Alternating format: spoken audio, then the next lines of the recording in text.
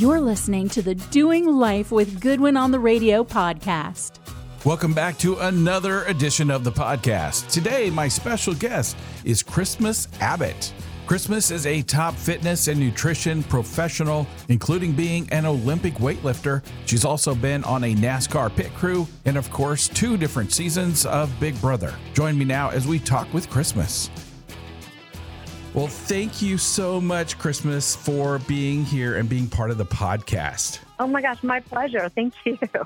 Absolutely. So we're going to start off. I want you to tell our listeners a little bit about your fitness career. I know that you have done all types of things, CrossFit, weightlifting, of course, training. Tell me a little bit about that. You know, I was actually not an athlete in high school or college. Also, fun fact is that I didn't finish college. So, Okay. Life is really what you make it. Right. And I found fitness in Iraq when I went over as a civilian contractor. And so, I was smoking and doing drugs and drinking, and fitness literally saved my life. I realized very quickly that I was making a lot of bad decisions that were taking me one way, and I wanted to change that direction. So I got on an elliptical and worked my way up since then. And so I was really not a competitor. I didn't see myself as an athlete. I didn't see myself as a competitor. And over a few years of just training and loving it and getting after it and seeing my body change and feeling my confidence change, feeling like my self-worth growing and finding a passion about something that I had never had before. That's what really kept me on track. But also, the motivation to work out wasn't there every day. Right. Discipline to work out was there. I formed that schedule. I formed that discipline. And that's what got me to where all the places that I've gone. Sure. So my friend, one day he was like, you should do a competition. I was like, nah. I literally fought him. I was like, no.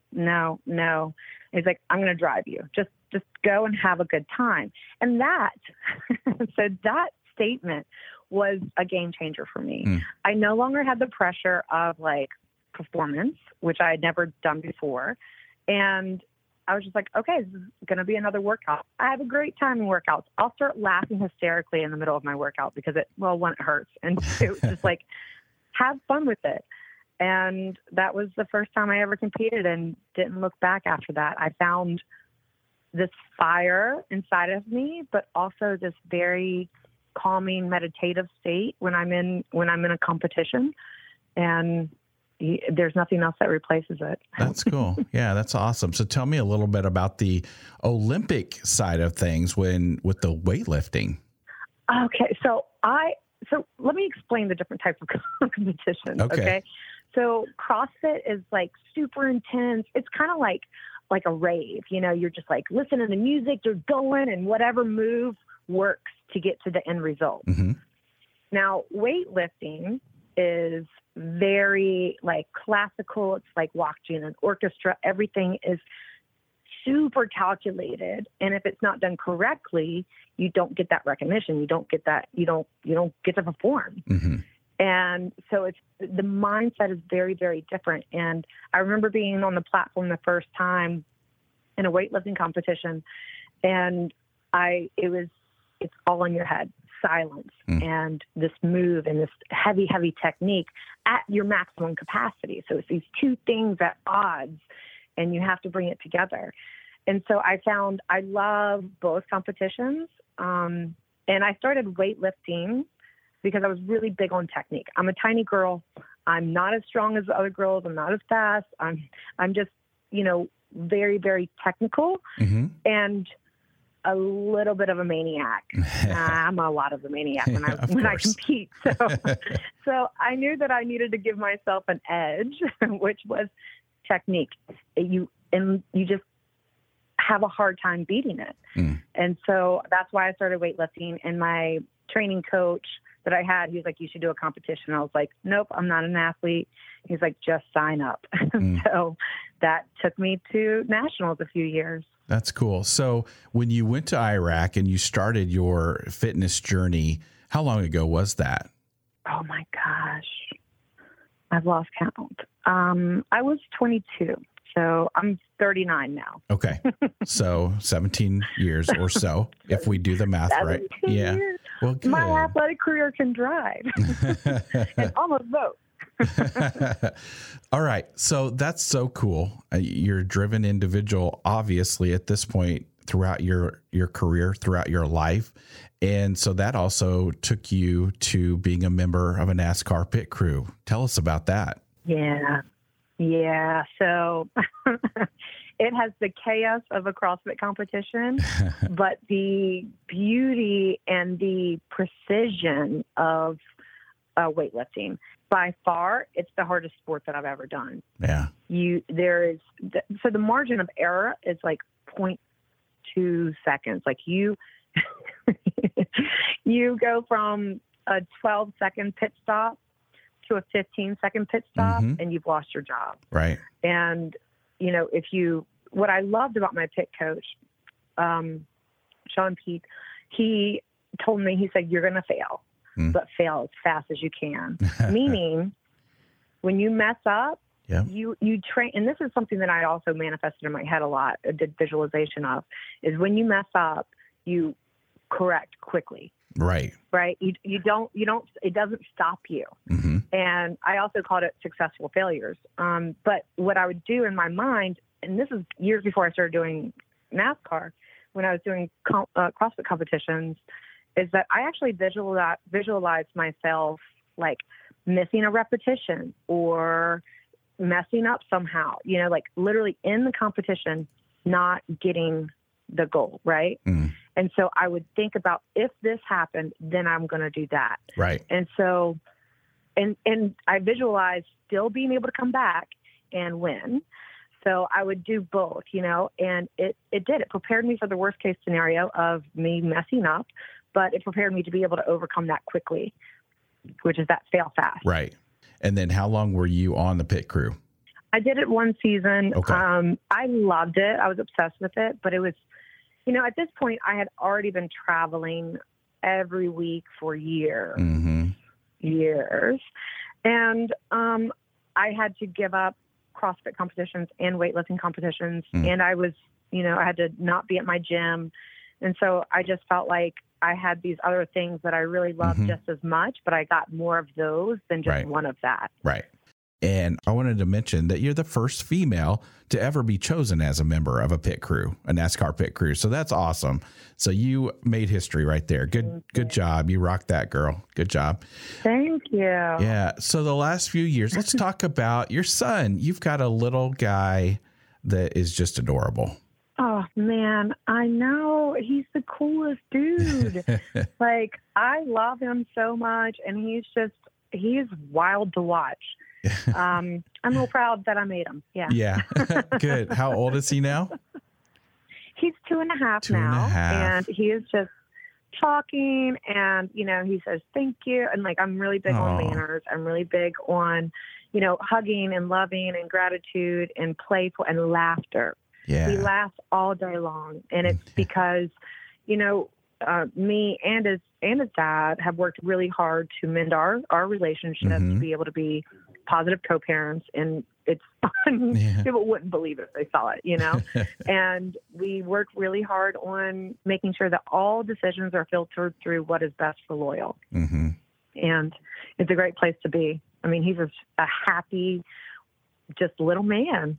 He's so sweet. Yeah, he looks adorable. I love it.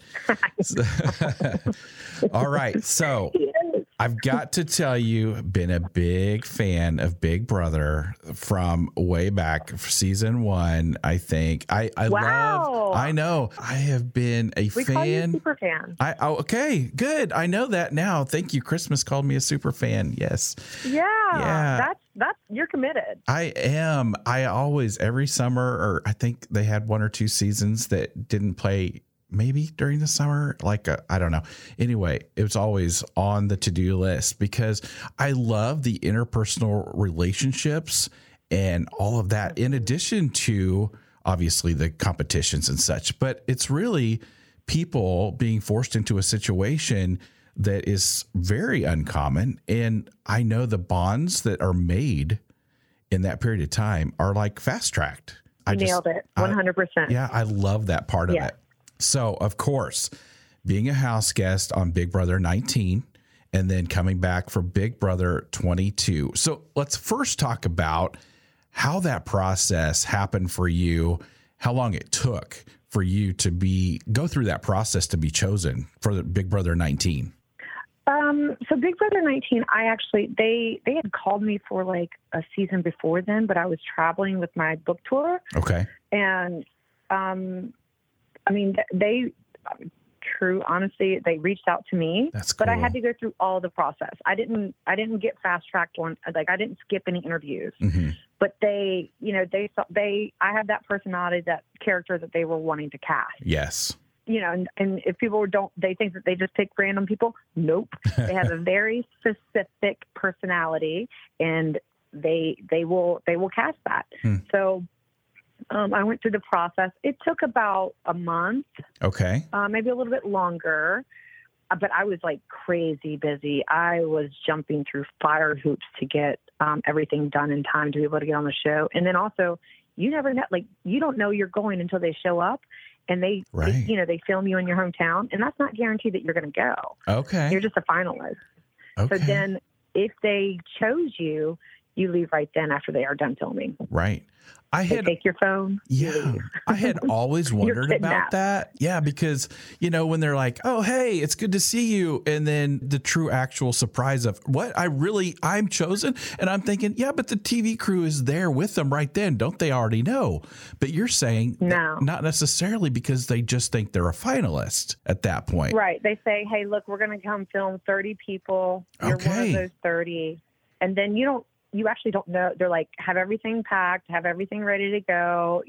We'll let you know afterwards. Okay. And then they're like, all right, we're taking you to the airport now. And you're like, what? I got to make a call. And you're like, nope. Wow. Yeah. I love that. You got to have everything lined up before they come. That is so great to know. Yeah. I had always wondered that part. I'm like, something seems weird about that to me, but now that makes so much more sense. So that's great. Yeah. When they say we're going right now, that response is, that's genuine. Yeah, that's good stuff. Big Brother 19 was a season like none other because of we've got to talk about it, how you were injured on the show. Yeah, I'm reminded every day. I'm sure you are. I know, but we have to talk about it, right? No, it's okay. You have been one of my favorite house guests each of the seasons that you were on. I was always rooting for you. So I do have to say that. I know. But when I saw you go down and injured from the piggyback ride, it was rough. I mean, out of all the things that I've done, let me yeah. tell you, I used to ride dirt bikes. I mean, I went camping in the woods. Like I used to, I worked in Iraq. Right. Out of all the things. Yeah. Piggyback ride. But I am so glad that you were able to stay in the game, because I thought that's got to do it. But I was so glad to see that you were able to stay in the game, and you did well after that. You've done well in both seasons. Thank you. What would you say is, everybody that goes in has such a different way of playing the game. Talk to me a little bit about how you went into it in Big Brother 19 and how you went into it in Big Brother 22 and how you played the game, some of your strategic moves. So I definitely had to change 19. 19, I wanted to go in and dominate as a comp beast because I wanted people to be fearful of trying to evict me. Okay. So, but week 2, day 13, I had to shift and just lean on social and really kind of like damsel in distress myself. Right. Which I don't like to do. Right. But here's the thing is I couldn't ask for help on anything that I needed with my foot or getting around the house because I didn't want to look like I really was incapable. And I'm telling you, that was the hardest thing in the world, was to just function in the house. So I really had to play like, hey, look, just keep me, and you guys can use me as a pawn, and just throw me under the bus when you guys want to, I had to work the angle of I was easily disposable, so it's easy to keep me because you want to get the bigger targets out. And since I can't compete, then you can let go of me anytime. Right. And that's definitely, I did that from the first week. And so it worked. And I made some amazing friends. I still talk. Actually, I was just talking to Paul the other day. Okay. I still talk to Paul. I still talk to Josh. I love Alex. Jason and I are actually pretty close. I love that man so much. I mean, I try and keep in touch with them periodically. But, you know, like going into that experience, it's like 3 months of isolation prison, but in a really great way. Right. Yeah. So when you went into Big Brother 22, how are you thinking that you would approach that season? I wanted to show up and just very much similar to the first time. So I wanted people to be like, okay, she has something to prove. And I wanted to show them that I was really serious competitor, like a very, like I'm going to run you over if you get in my way, no matter what. And I wanted people to fear me. Yeah. Yeah. And that's, I mean, like I came out, I want to comp, you know, like even that first one, with that 2-part fit, you know, the maze and then the steps, like that just got in my head. The maze was so easy. I was one of 2 girls that got it. You know, I think only 6 of us got it all together. And then I saw those steps and I looked over and I said, this is a cruel joke. Cause you know, those steps wobbled and I was like, they got me. They got me. Yeah. That was an interesting But I wanted them to know that if they put me on the block, that I was going to get that veto, that I was going to have, and then also I would have the social game, you know, like I wanted them to know that I was coming with like a full triple threat. Yeah. We sure enjoyed watching you. That was so much fun. Every season. I can't wait till Big Brother comes back. I'm so ready. I know. I'm really excited. Man, I'll tell you. So I feel like 19 was so crazy that they correct 20 was like super chill. Okay. Interesting. Because like we were so misbehaved on 19. Like, we were always getting in trouble. I think CBS was like, is this how we want to do this show still? That's interesting. How much interaction do you have with the people behind the walls? So we go to the DR room, right? The DR, and then there's a camera there and we just talk to the camera. So like whenever, that's it. Yeah, that's it. So, I mean, every once in a while we hear them, you know, Christmas, go to the diary room or whatever. So, yeah. Bob, we call that voice Bob. Bob. Okay. That's good. And so, Bob, when you hear from Bob, how often do you usually hear from Bob?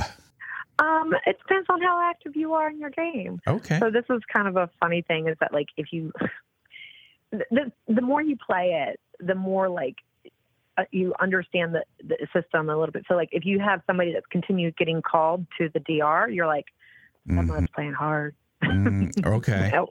But like if you win HOH or veto, like if you win, they're going to, you definitely get called a lot. Right. If you get put on the block, you definitely get called a lot. But then if you have some like outliers that you're just like, what was your role this week? And you're getting called left and right, then you know you're scheming. Yep.